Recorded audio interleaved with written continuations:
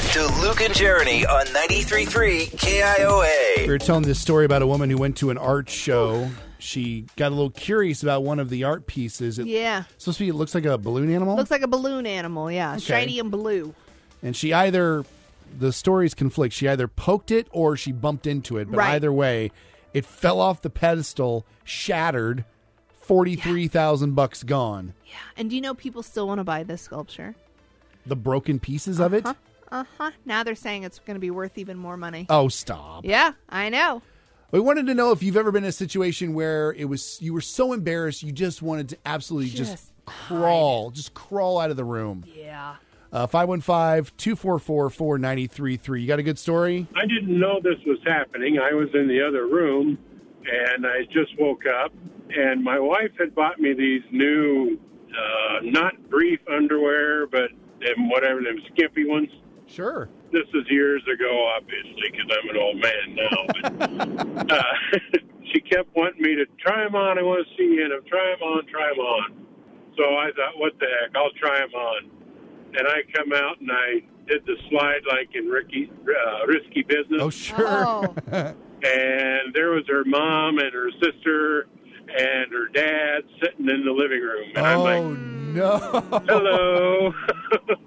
Oh. So I just kind of, I gotta go. Nice seeing you. I need to put on some pants. Yeah. Yeah.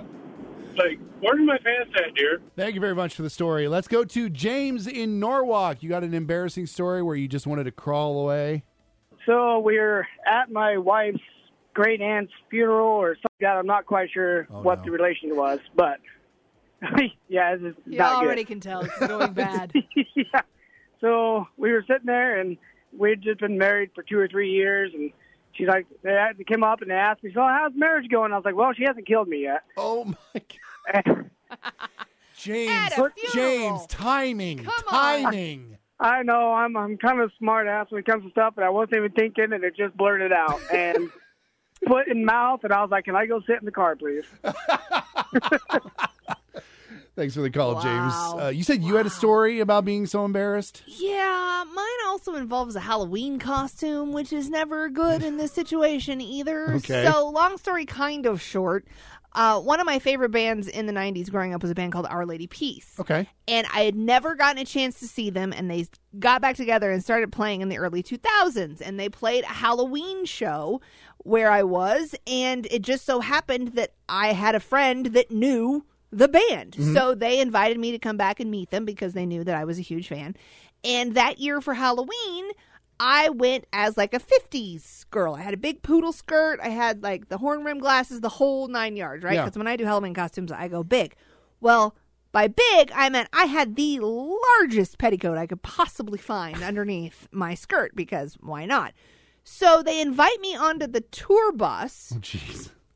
And as I'm walking down the aisle of this tour bus, my skirt just clears every table along the bus. So I'm talking drinks. Oh, no. Autographed records that they were like giving to charity. I spilt drinks on all of their stuff. No.